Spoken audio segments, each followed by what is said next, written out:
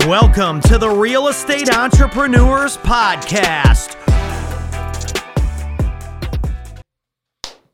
Welcome to the Real Estate Entrepreneurs Podcast, and today we have Mr. Chris Silva. Man, thank you for stopping by and showing up today, man.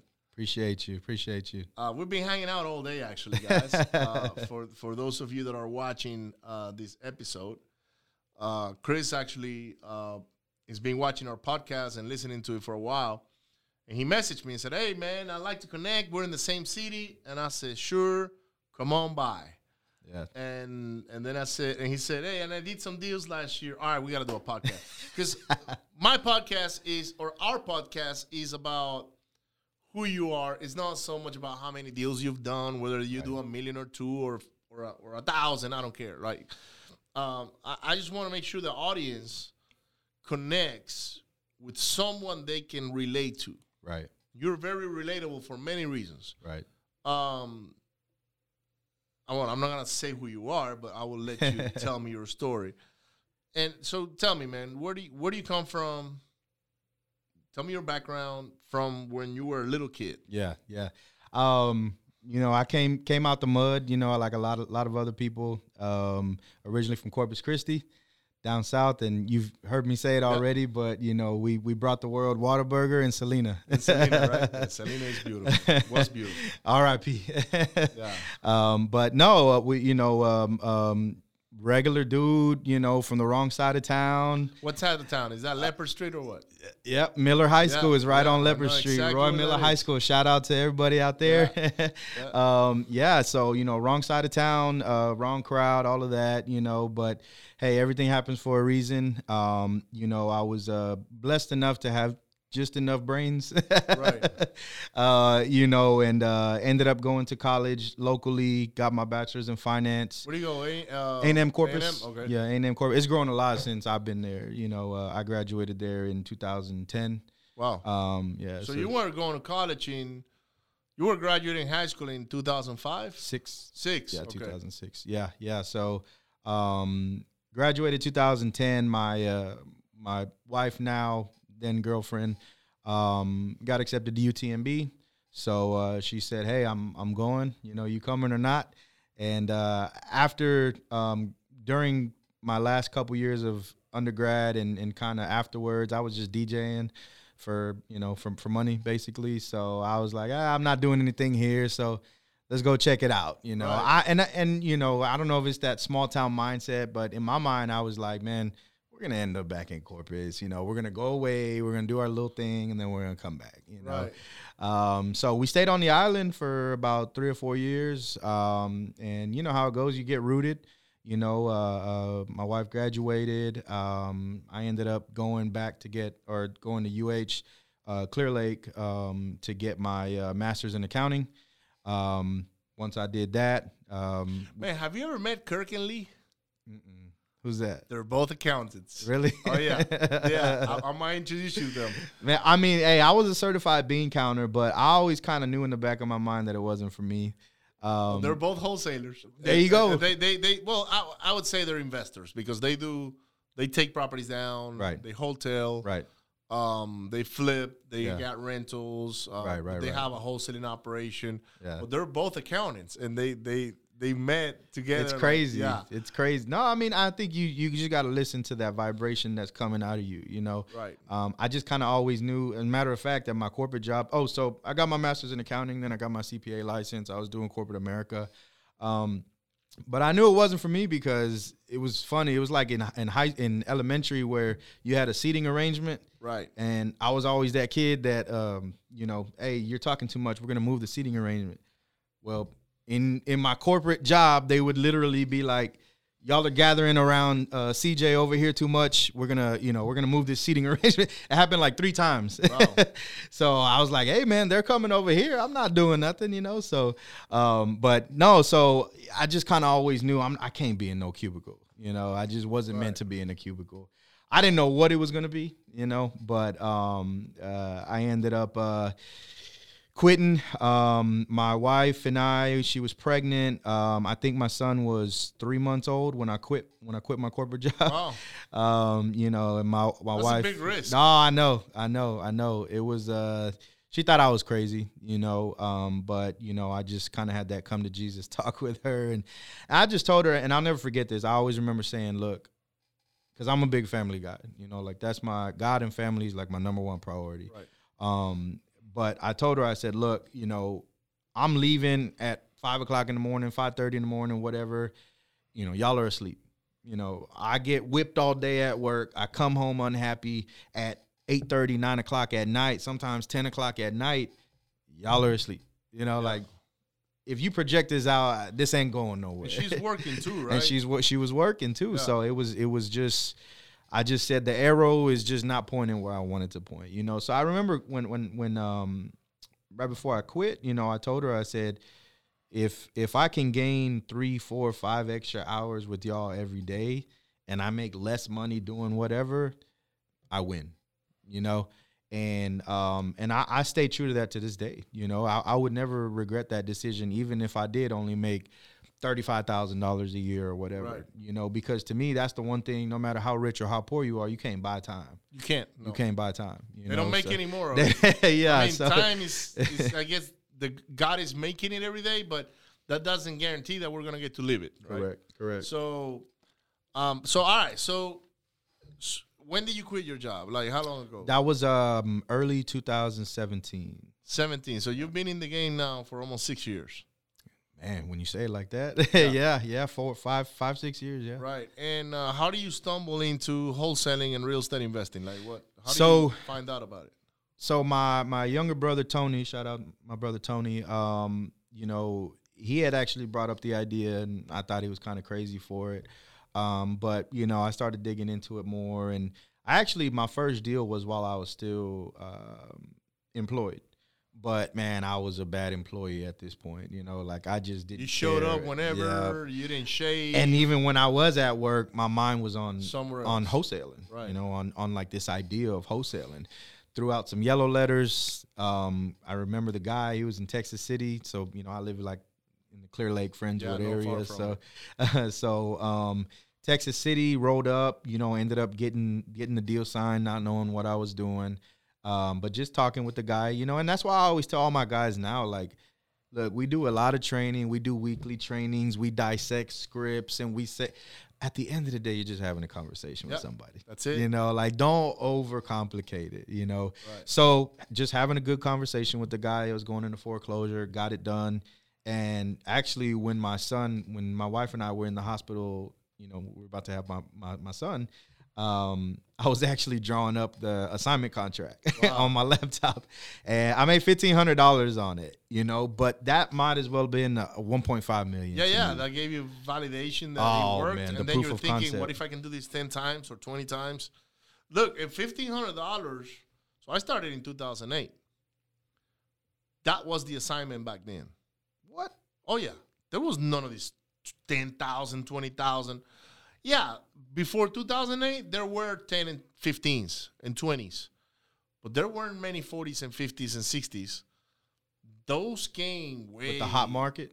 Well, it came once wholesalers started getting more sophisticated. Getting better. Yeah, because I remember back then, before 2008, and I don't remember before 2008 because I was not in the business. Mm-hmm. But it's what my friends tell me that were prior to 2008 in the business. They would cherry pick the houses. Oh, that's not a 70% minus repair house? I pass. Bye. Yeah. Oh, that's not whatever. I pass. So they passed on a lot of deals that today, none of us would. Right. Right? We'll probably fight over those deals. You probably buy it now and wholesale it again. There's many different ways to skin that cat, right? So, but when I got in 2008, the market was so banged up that I started buying from wholesalers. And the biggest assignment I paid to a wholesaler was $9,000. But the average assignment was $3,500. My goodness. Average. And 1,500s were normal. 3,000 was average. So at the time, if somebody had asked you or brought a deal to you and the end number made sense for you, but they were making 35. I would have bought it regardless. I would have just been surprised to pay that much. Okay. Because I never pay that much. Yeah. The Because most some buyers get, even today, some buyers get offended. look, no, I don't. No, I never did. I just wonder, like, how the hell did he do that? Because there was this guy. His name is Jeremy Moritz. Shout out to Jeremy. He was one of the OGs here in Houston. Okay. This dude was good. And actually, I hear stories about him. I don't know where he's at today, honestly. I don't even know. Like, I lost track of him. I bumped into him a couple of years ago. But I hear stories from guys that were investing back then that where Jeremy showed up, everybody was like, he showed up. We're done. He's going to get the deal. That's how good he was. Right? So I bought my first deal ever from him. And I remember going to the closing table. And this is a house I paid $13,000 for. He made 12. Oh, my gosh. He got a $1,000 house? Wow. And I said, how the hell did he do this? And I thought I was getting a steal. And by the way, I hustled him down from 15 to 13. So he chopped off $2,000. Yeah. He assigned it to me. I bought it. There's a whole long story on that house that I talked about in different other podcasts. But that was the first time I saw an assignment. I said, $9,000, man. What is this? So then I went and bought more from him and a couple of other guys that were in town. But it wasn't $9,000. It was $3,000, $3,500, $1,500. You know, and so that was the normal.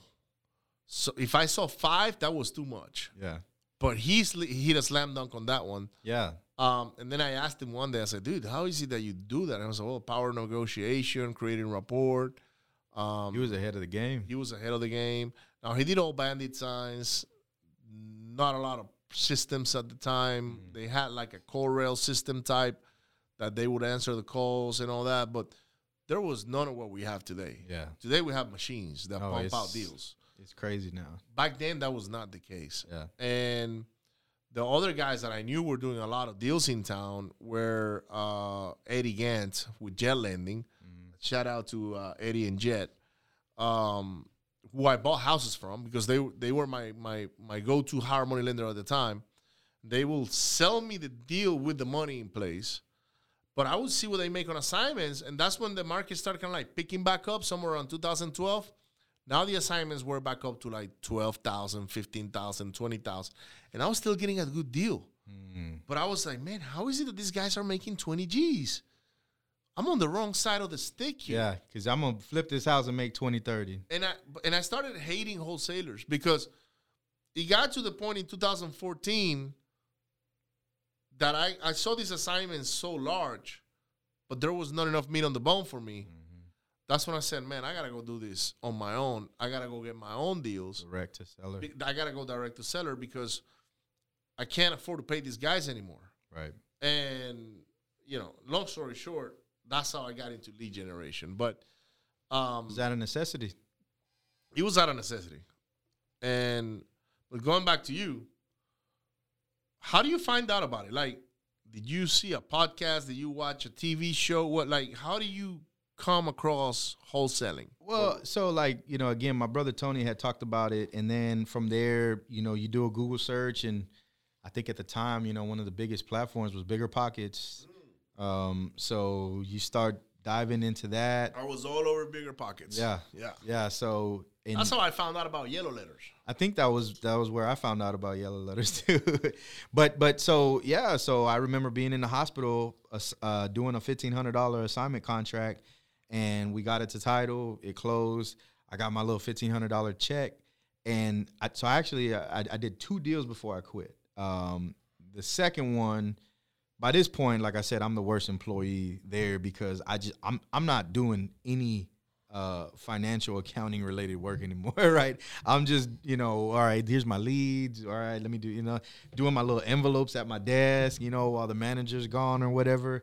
My second one was a deal in Katy. I don't remember all the numbers, but I remember I sold it to, I think it was a New Western or Net Worth, or one of those guys. And I never saw the house. And like, I just stumbled across this. I talked to the people, you know, I was pretty good on building rapport. I sent them the contract, signed it. I don't know how I got into, connection with these buyers or whatever. And then I found out, they were like, hey, send me the assignment. And, I had the 10,000. He's like, yeah, cool, whatever. And I was just like, oh, man, okay. And then I found out that he sold it again. And I'm just like, wait a minute. I got paid and, I got my little check, my $10,000 check. And I was just like, I've never seen this house. And it just blew my mind. Like at that point, I was just all in, right? I just couldn't function at work anymore. Like it was a shame to be at work because they weren't getting no work out of me. Well, so check this out, right? To touch on the same subject of not seeing the houses. You've been here all afternoon, right? Mm-hmm. I think we assigned 3 properties today. Were they here? No. Have I seen them? Nope. They're all over the place. Yep. And they're all in different areas. Yep. One is in Kingsville. The other one is in New Brownsville. The other one is in some small Kingsville, Odessa, Texas, right? Yep. Never seen them. Yep. And we've done deals in Pocono, Pennsylvania. I never been there. It's the power of, and I think I was telling you about it, limiting beliefs. Yep. I had those limiting beliefs, by the way. Yeah. Because I was the belly to belly guy. Yep. Oh, I got to go to the property and lock it up and create a report. And because of the NLP training that I had in the past and all of these things. And boy, I was doing myself a disservice like you have no idea. Well, and I think too, that's the advantage of, being, we always say average of the 5 people and stuff like that, being in good masterminds and having good mentors, because when it's just you and you're just walking in the dark, you don't know you don't know what's what, you don't know what's possible, what's not possible. Right. You see a body of water, you don't know if it's this deep or, this, you need somebody telling, hey, step in that little puddle. It's 2 inches. You're gonna be all right. Good. You're gonna get your feet wet. Right. You got boots on. You're all right. So yeah. So after that, I was done. And then it just coincided. Again, my son was being born, and man, you just get that like I gotta provide for my family type of vibe inside of you and stuff. And so quit my job and. So you quit in 2017. 2017. Right? Okay. Yeah, quit my job in 2017, and I don't know why, but I decided that I was gonna try and do a flip. I was, in my mind, I'm like, I'm a wholesaling expert already. It's because of the progression of the real estate investor, right? Oh yeah. So I remember, and I think it was the guys from Jet Lending. Eddie had a chart that he did in one of his presentations at one of the events in Houston that I attended many years ago, and he had a progression of the real estate investor. So the first guy was a bird dog, and he's like the human, like the evolution, the monkey becoming the human, something like that. Yeah, right? yeah. So he had the bird, and then it was the bird dog. That's a bird dog. And then you become this other thing. That was the wholesaler. Then from the wholesaler goes to the flipper. And then from the flipper goes to the landlord. The buy and hold. And from the landlord goes to multifamily. And then from multifamily goes to something else until you become a lender. Right? So that's kind of like the whole progression of what a real estate investor looks like. Right. Even I recently saw, you know who Rob Swanson is? Yeah. Shout out to Rob Swanson with FreedomSoft.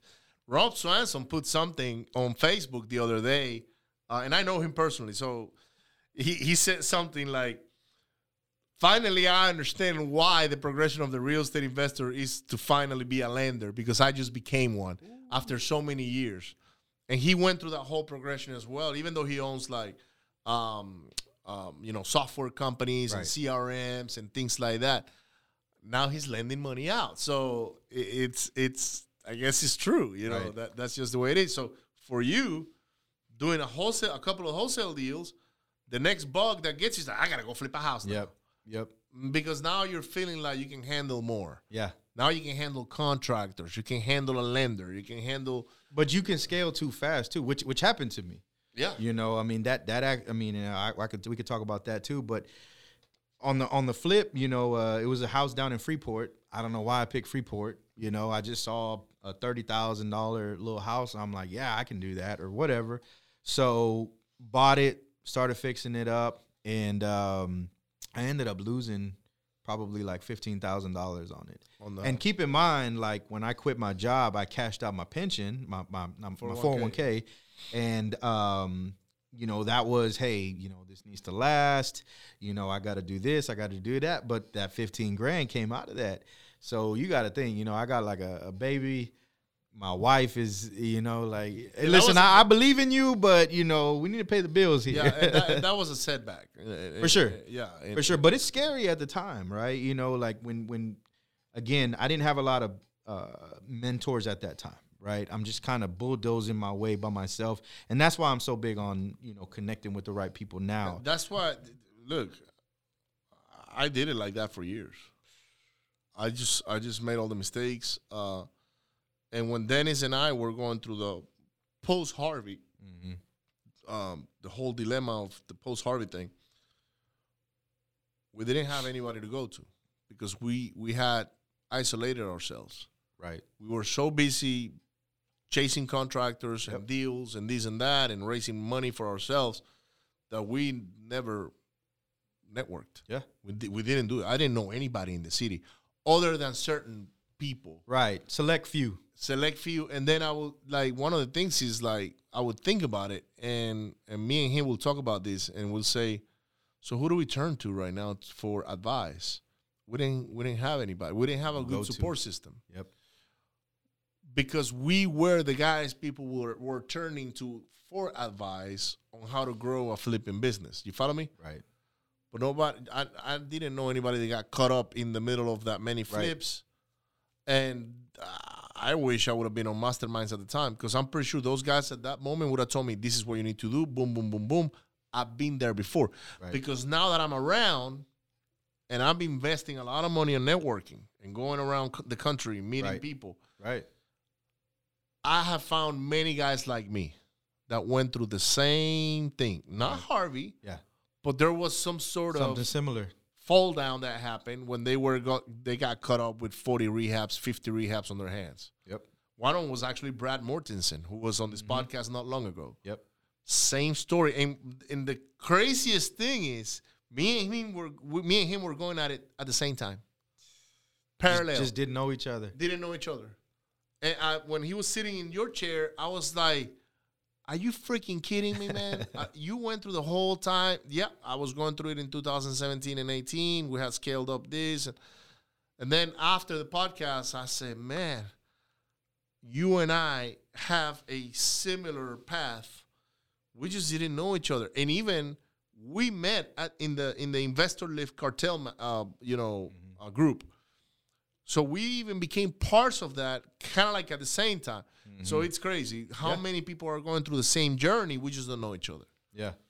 No, yeah. And I think that's the power of just knowing people. I mean, you even said people were knocking on your door trying to figure out, how, you were doing your business. That's how this whole podcast started. I meant to ask you that. That's how this podcast started because Dennis suggested that we direct them somewhere else because they were taking too much of our time.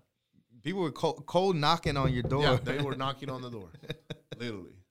I mean, in a way, at the time, we arguably, because I don't know, I'm pretty sure there are other guys that were big at the time, flipping. We probably were the biggest flipping operation there was out there. That's a lot of rehabs going on at once. And we had our mailing company, we had our lead generation company, we had the same as cash locking up the deals, right? So we were in a way fully integrated. Which is something that our lenders liked because that's why we attracted so much money easily. Is because we employ so many people that they felt that their money was being put to work for a good cause, which was creating employment. They got to know our guys in the crews. Got you.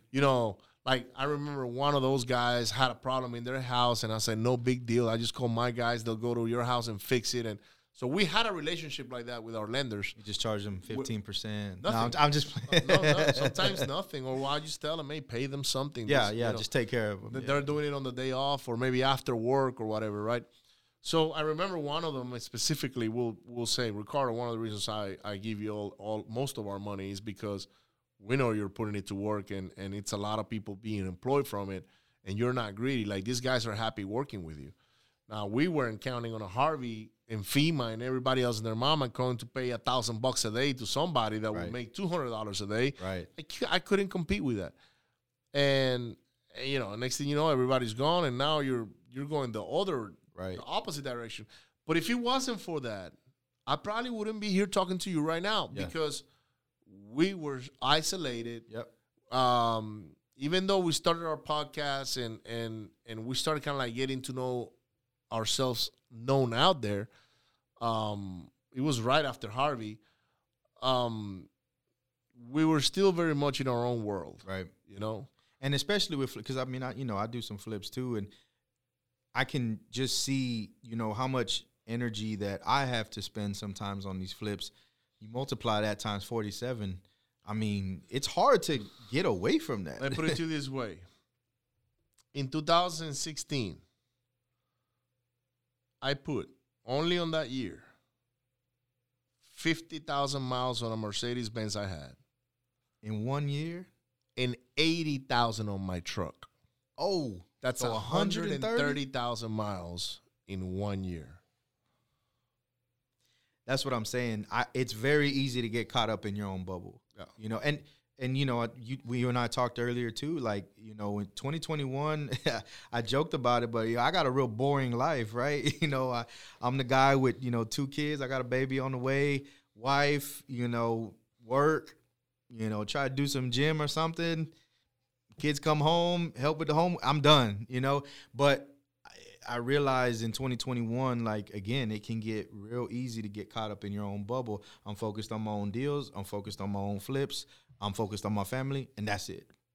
But for growth, you need to introduce new things. Always. So there is a saying in network marketing. Have you ever done network marketing? Mm-mm. Like an MLM or something like that? All right, I've done them, okay? And I love network marketing, by the way. There's a saying that says in network marketing, new people cure all problems. Always. And the only way you introduce new people to your life is by networking. And by going out there and getting to know people, you know, like you did with me, reaching out. Yeah. You know, going to networking events, going to the seminar. Yeah. Dude, I pay for seminar. Like, I just went to a seminar 2 weeks ago where I went with David, by the way, and Corey and a couple of other friends. We sat on a table, and we were all together, which was a freaking mistake anyways, because we should have separated. Yeah. But we're all hanging out together, right? Because we wanted to be with each other and all that. But I went on the table, and I said, hey, Corey, how many deals you got on the contract? He goes, 40 deals right now. And I said, what's your average assignment? He goes, whatever. So I wrote that down. David, how many you got on the contract? I got 30 plus. Okay, how many on what is your average assignment? And I wrote that down. And then I went to the next guy, and we were all kind of like in the same playing field. There were only 3 guys that were like, what? Where are we sitting right now? And then I go, and I got X amount of contracts, and it came down to where we had on assignments on that table more than $3.5 million to collect. Was it $3.5 million? I forgot. It was a lot of money. But collectively we had somewhere around, it was 300 deals collectively on the table. But it sounds like all of y'all were like kind of in the same range of each other. Yes, right? David, Corey, and myself. Right. And Clark. Clark was the other guy. He's also a cartel member. He's also got a lot of deals. So Clark had X amount of deals. Corey had X amount of deals. David had X amount of deals. I had X amount of deals. And I'm missing somebody. Sonia was there, but she works with Corey. And then there was one guy from the Bay Area who does larger deals. But we were all within the same range. Yeah. And that goes back to, you know, you are the average of the 5 people you hang out with the most. 100%. 1,000%. I mean, it's not a coincidence that, you know, when I was entry level corporate America and I was hanging around a bunch of $50,000 a year people, I was making $50,000 a year. Yeah, that's exactly right. It's not a coincidence that when I first started wholesaling and, you know, cracking $100,000 a year or whatever, 150, that the people I was hanging around with were making $150,000 a year. It's not coincidence. No. It's a law. It is a law. And, you know, and to go back to what you're saying, one day I'm with Nick Perry, who you know, right? Shout out, Nick. Shout out to Nick. He said, Ricardo, I don't know why you're still freaking going to houses. And I was like, what do you mean, dude? Dude, you got to go nationwide. And I was like, Nick, I just don't know, man. I just don't know how you do all these deals in Alaska and shit. You know, like, you're doing stuff that I'm like, I'm amazed by it. I just don't know how to do it. Yeah. Simple. Get pictures on the phone. DocuSign everything. And everything you're doing on a belly-to-belly appointment, you're going to do it over the phone. And I said, well, I've locked up deals over the phone locally, but I still go see the property. I got to do this rehab thing. Right. And he's the one that kind of like showed me, said, look, he said the water's not deep. Yeah, he didn't show me step by step. Right. But he planted that seed, that bug in me, saying, dude, if I can do it, you can do it. And it wasn't even 3 months before I started, all right, I'm going to step out of my comfort zone. Right. I'm going to go start marketing in Tennessee and Louisiana and all these other places. Or maybe I just go to San Antonio, because at that time I was just here, Houston. And now that I went out there, now it's like, Houston, why would I do that to myself? That's what you said earlier. Yeah, you said you're crazy for being in Houston. Yeah. I mean, and you're not crazy because you only know what you know. Right. Right. If you knew what I knew, then you'll be like, okay, I get it. I understand why I need to go somewhere else. Right. But maybe you just don't know the process. That's that puddle example again. Right. I'm looking at it like, it's a 10-foot drop if I step in that water, and you're like, hey, CJ, it's just this much. Well, you're good. So, okay, so let's go back to you, man. So you do. Oh, so I lost out on the flip. You lost out on the flip. Yeah. So that hurt. That really hurt. I know. I know how much it can hurt. I know times 47. Yeah.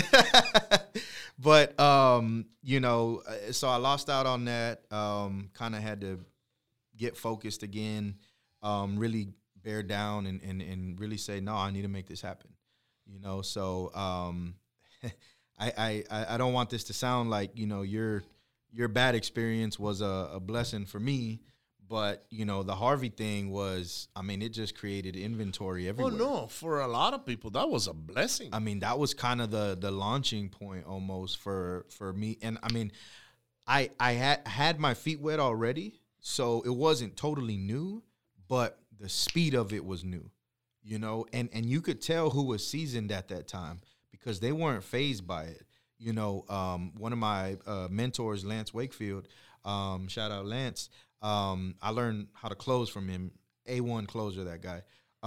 But he came down from Dallas and locked up 100 deals. Wow. He was just like, no, he took a helicopter around the city, made note of all the areas that were flooded, and just door knocked with like 30 people, it was just crazy what he did. Now, I didn't know how to do that at the time, but it was just speed was not phasing certain people. Well, and I was attracted to that. He was ready for it. That's the difference. You were not. I wasn't. And a lot of people were not either. Like in our case, because we rely heavily on mailers, and that's all we knew. We went and mailed, but we had so much competition on it that every time we got to a house, we were outbeating, or we were getting outbeat by other people that were from out of town, basically also. Yep, probably Lance. He might have been one of them, right? So one thing is I went back and I told Dennis at the time, I said, dude, we got to do something different because, we're getting houses, but we're not getting the amount of houses we should be getting. Right. And we realized hedge funds were coming into town. Wholesalers from all over the country were coming to town. They were cold calling. They were texting. They were mailing.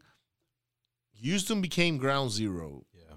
And everybody and their mama had their eyes on it. Yeah. So guess what we did? You dipped. We left Houston. We went to Tampa, Florida. Wasn't there a hurricane that hit right after Harvey in Florida? No, it did, but it didn't do like. It didn't affect nothing. It didn't do like damage. Because the problem with Houston is we get flooded. Yeah. And we're screwed. Yeah. Today we're negotiating lots in Corpus or Ingleside that were wiped out by Harvey. You follow me? Yeah, Rockport and all those. So the real damage from Harvey was down there, hurricane wise. Right. Flooding wise, it happened here. Right. It was all the rain and it just wouldn't move. No, it was a man-made flood. The bowl. The rain flooded the dam, and they had to open it up. Otherwise, it could have collapsed and be worse. And that's how we got 300,000 homes flooded. Right. But that wasn't a hurricane damage. That was a man-made damage, if you will. Corpus, Rockport, all those areas, that was hurricane damage, right? So in Florida, that didn't happen because the houses in Florida are made out of brick now. So they're literally center blocks. Wow. And, oh, yeah. You don't do a Terminator going through the wall thing in Florida anymore. You're going to hit a center block wall. There ain't no such thing as wood and siding. There used to be. Yeah. But not anymore. They changed that in 1992 after Hurricane, I forgot, Andrew. Okay. That was a Category 5 hurricane, and he just wiped out Kendall, and it was horrible. And it was because all the houses were made out of sticks. Then they said, we got to change the code. Now it's going to be center blocks. So most of the newer buildings nowadays are center blocks. But Tampa, Florida, is still very similar to Houston. You still got houses made out of sticks. Actually, you go to the Heights and you go to Tampa, it's the same. Same house, the same 1950s wood, the same type of siding. It's probably got the asbestos siding. It's the same freaking thing. They're a sister city. They're to the point to where they look like twins. Is that why you picked Tampa, or yes, why did you pick Tampa? Because it looked like a twin city to Houston. Okay. ARVs were the same. Price per square footage was the same. So a house here at the time was $100 a square foot. The same thing was in Tampa. So for me to calculate ARVs, that was simple. Yeah, it was easy. To calculate a rehab, that was easy because it was the same construction, right? So. And price point was the same. That's another one. The prices were kind of like the same exact thing. Unless you went to a hot area. And a hot area now is more, you go here to Memorial or something like that. You're looking at $200 to $250 a square foot. So that's where we picked Tampa. So we will mail letters to Tampa, and I will time them and get on a flight the day before. So when the phone starts ringing, I'll be going on appointments right away. So that was our first run at a hybrid virtual operation because it was hybrid. It wasn't like I was still showing up on appointments, but it was in a different city, and I was going there, flying, traveling. But I would go there, lock up 2-3 deals, and to me that was good because, that's 30, 40, 50 grand. Yeah. But then I will go do the same here in Houston and other areas, and until one day I just flipped the switch and said, okay, I'm not traveling anymore. I don't need to go to Tampa. I can do this over the phone. Yeah. And it's because Nick Perry kind of like opened it up to me. Yeah. So, all right. So you flipped that house. You lost some money. Harvey happened. Then you got back on track on wholesaling or locking up deals.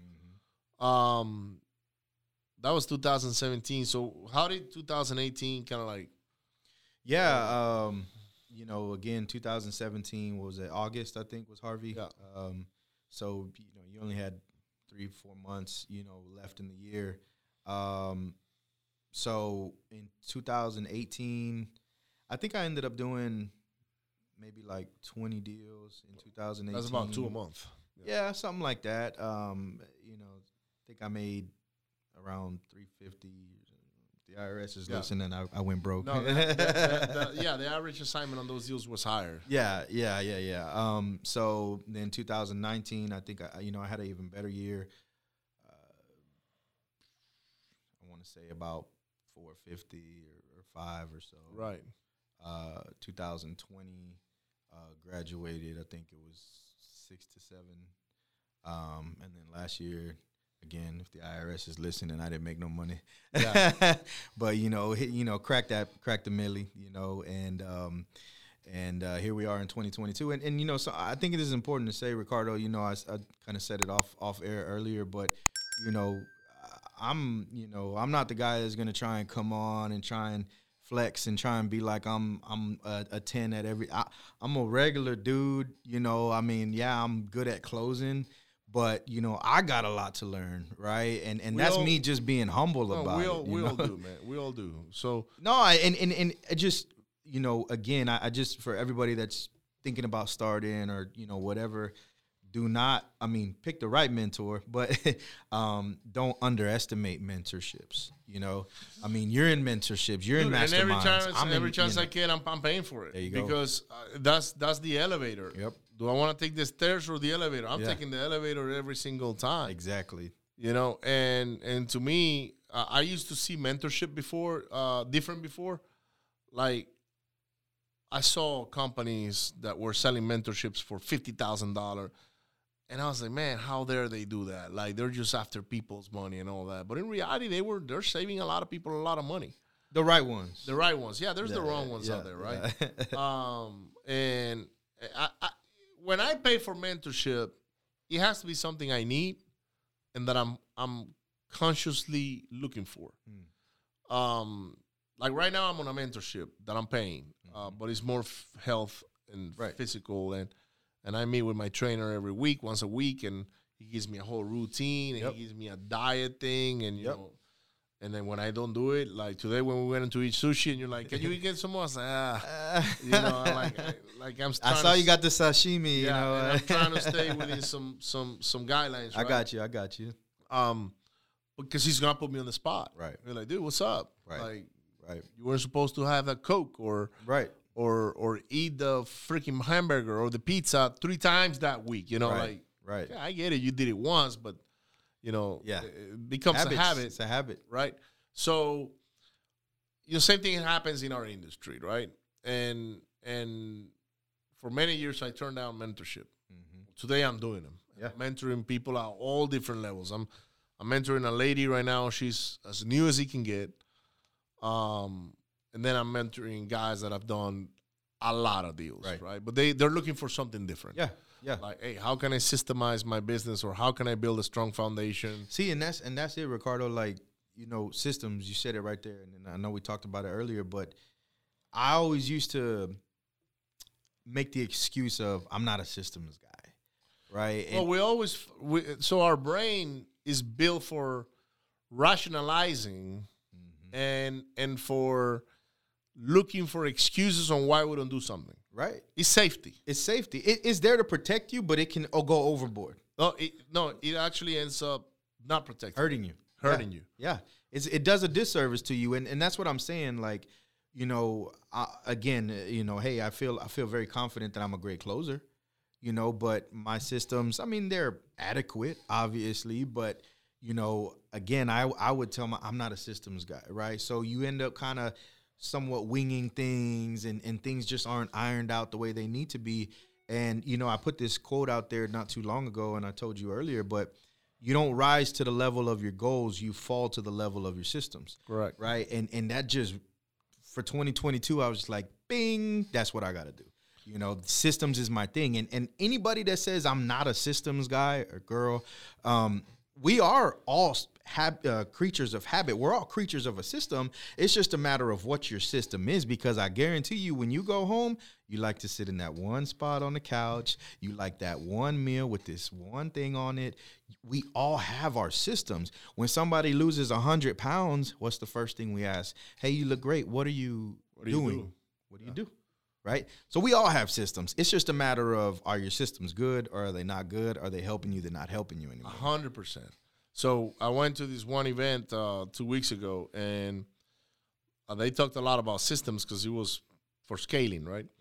And he did something I really liked, which was he defined the like, what is it that a real estate entrepreneur does in their cycle? Right. So at the beginning, they're hustlers, right? So you were hustling, door knocking, going on appointments, putting bandit signs out, putting up bandit signs, building your buyers list, going to the buyers and selling your deals, right? So you're in the hustle mode. Then the next one was the manager. Okay, now you graduate from hustler to manager. Now you have a team.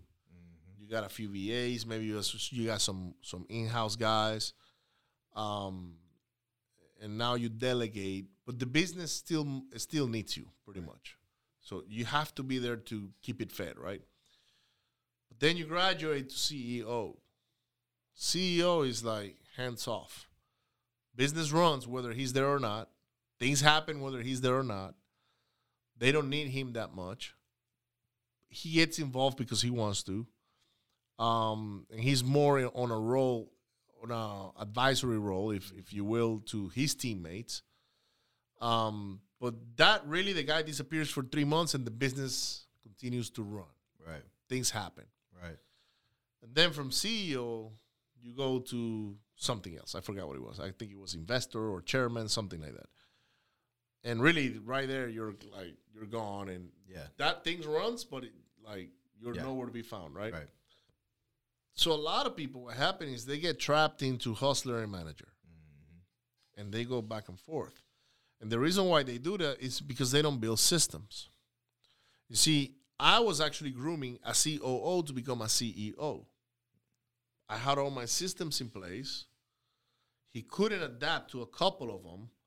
So unfortunately, he had to go. So I had to get re-engaged back in it and said, all right, I got to take control. So I became a manager. So I went from CEO to be a manager. Right. You got demoted, man. I got demoted. I did. I demoted myself. I had to do it. Like, I had no choice, right? Yeah. It's like, hey, man, I got to put on my gloves, back on the ring, but because I had systems in place, and I had a bunch of stuff, like a strong foundation on what those systems look like. Right. I was able to make changes quick and adapt. Well, I asked you, I said, how much harder has it been since you demoted yourself? And you're like, it hasn't been that hard at all. It's been easier. Because of your systems. Because of the systems, right? Now, the one thing that was in my way was myself, because I was attached to my friend that was running the CEO position. Right. And I didn't want to see him go. Right. But it was the best thing that I could do for the business itself was for us to go apart, right? So now he's great doing what he's doing. He still comes to the office. He has an office in the corner. But he's not in the business anymore because that's like, guy, you got to go do your thing yourself. Yeah. This is just not working out, right? Financially for both of us. Right. But the moment I went and removed him and said, okay, now he's not accountable anymore. All right, I got to move here. I got to move there. But it was a plug and play thing. Right. And now I empower these other people with his responsibilities. Boom, they take off and now everybody's running. Yeah. So investing, I would actually tell people, I used to be the guy wanting to grow fast all the time. Like fast. Dennis will get scared with that because Dennis will be like, dude, after we went to the 10X conference, my head was like, I got to scale 10X. Uncle G just freaking like wash my brains, right? And Dennis will be the one holding me back because I always want to take more risks than we should. Or grow faster than we needed to, or whatever. Or buy a Lambo faster than you needed to. Yeah, so all of those things, right? So, he was going to buy a Lambo and I was going to buy a Ferrari. And the reason why is because we figure he can get on the Lambo club and I can get on the Ferrari club. 2 different clubs. But guess what we will be doing in those clubs? Networking. Raising private money. Oh. That was the only reason. So it was an investment.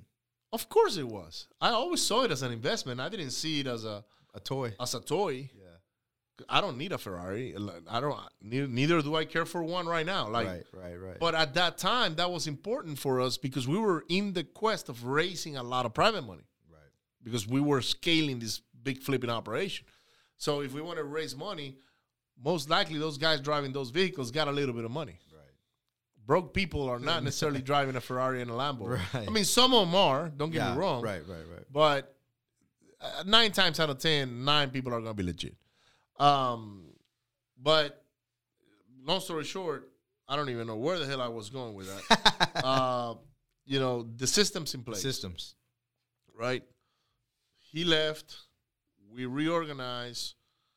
And it took about a week. And in a week, we started seeing the results. Did we pay the price for a while? Yes. So now, I know exactly where I was going. So what I was telling now is like, look, if you're starting in a scaling, if you want to scale, you want to double up your revenue, you want to whatever, you want to grow bigger than what you are.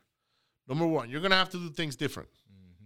You can't do the things the same way you have been doing it because you have to do different things to achieve different results. Right. It's that simple. If you keep doing the same thing you're doing, you're going to get the same results. Yep. That's why we always got to adapt to changes, right? Like me with Shane. It was hard for me to let go of Shane. It was a hard conversation for me to have. He's my friend. But we had to do something different. Right. It wasn't just working out anymore. Right. And changes are painful. Right. For a lot of people involved. They're painful, and I mean, for a lot of people, it's an anxiety thing almost. Getting outside your comfort zone. Oh, it's uncomfortable. Very uncomfortable. I don't want to call my friend to let him go and let him know that, hey, man, I can't work with you anymore. But like you said, you have to do certain things different. I mean, I told you earlier, 2021 has been my best year progressively, but I already knew that if I just stay in my little bubble, that's it. I'm not going to grow. I'm not going to have different results. You're going to stay at that level, right? Yep. And number three, now that I understand, I've scaled businesses. Mm-hmm. So I had an 8-figure flipping operation. We did have a $4 million revenue in Same as Cash in 2017. I mean, 17 or 16, one of the two, I forgot. But, I mean, we were big. Assignments, I mean, there was a lot of money transactional, right? Now, we didn't keep a lot of that money because we were reinvesting back in the business. Mm. But a lot. The other thing is our overhead was a lot higher too. Right. So we weren't necessarily making it rain. We were making money, but we weren't making it rain. Right. Today, with less revenue, I make more money. Net. Yes. So I'm not trapped into that thing that I gotta go make 10, 20. No. Look, I'd rather focus on the quality. What stays in your pocket, that's all that matters. And also the quality of the people around me. Yes, energy is a big deal. The energy is a big deal for me. And, you know, the quality of people around me, now I focus a lot more on core values. I focus a lot more on how we vibrate and things like that because I'm wiser now. Mm-hmm. And I'm building not necessarily slower, although it is slower than what I've done before.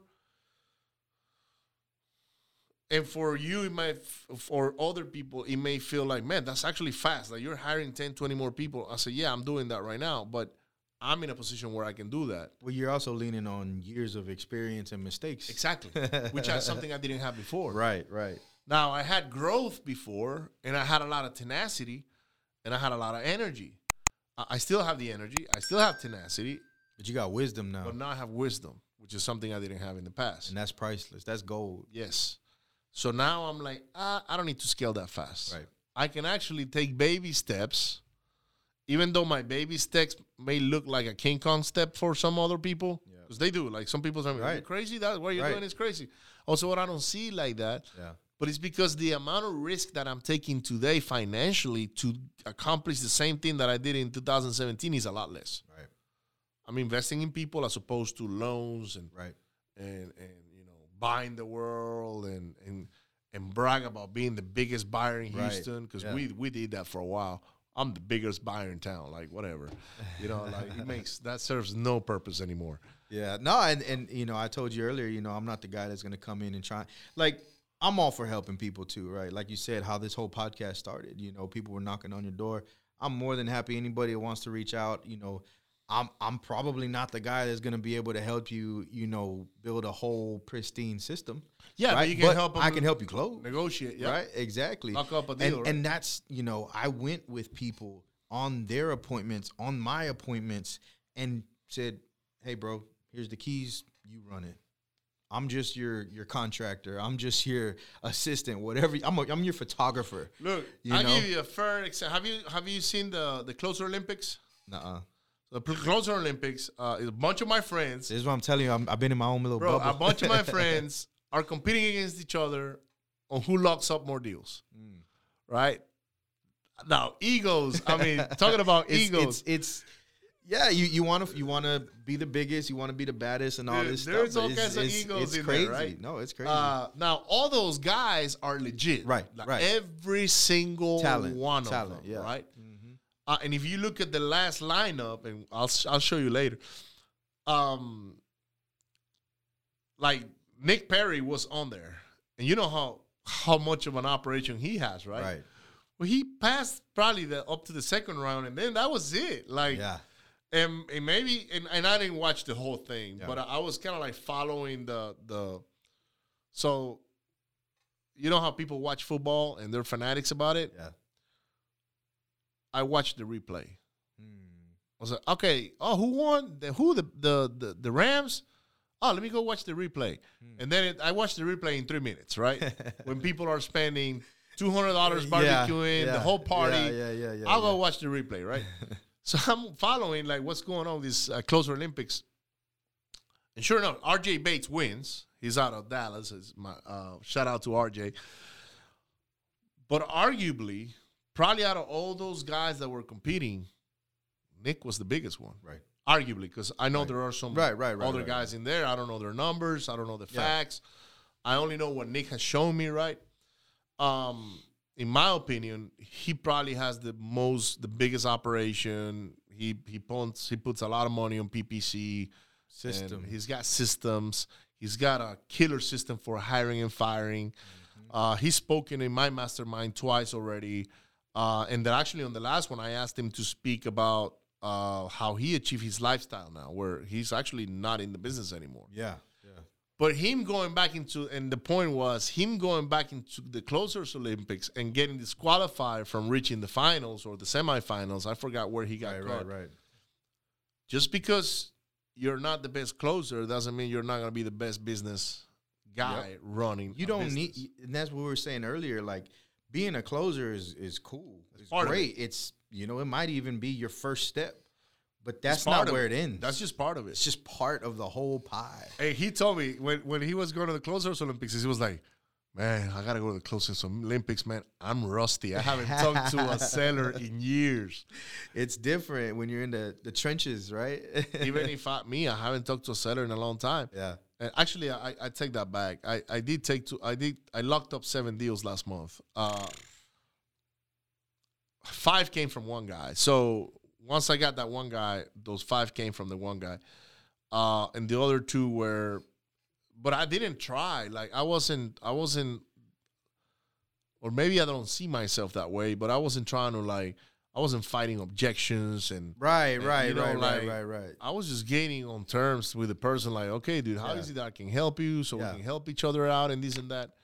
And, no, but you're right. Like, closing is only one slice of the whole pie. But if I go back in there and I go on the Closers Olympics whenever they do it again next year or something, I'll probably get my ass whooped in the first round, by knockout. Like, people will be laughing at it. Like man, that guy? Really, that guy? Like, he does how many deals? And look at him. Like, and it'll be the newest guy, that wins. That will freaking put me out. Like, yep. So the small guy. But man, watch it. It's freaking cool.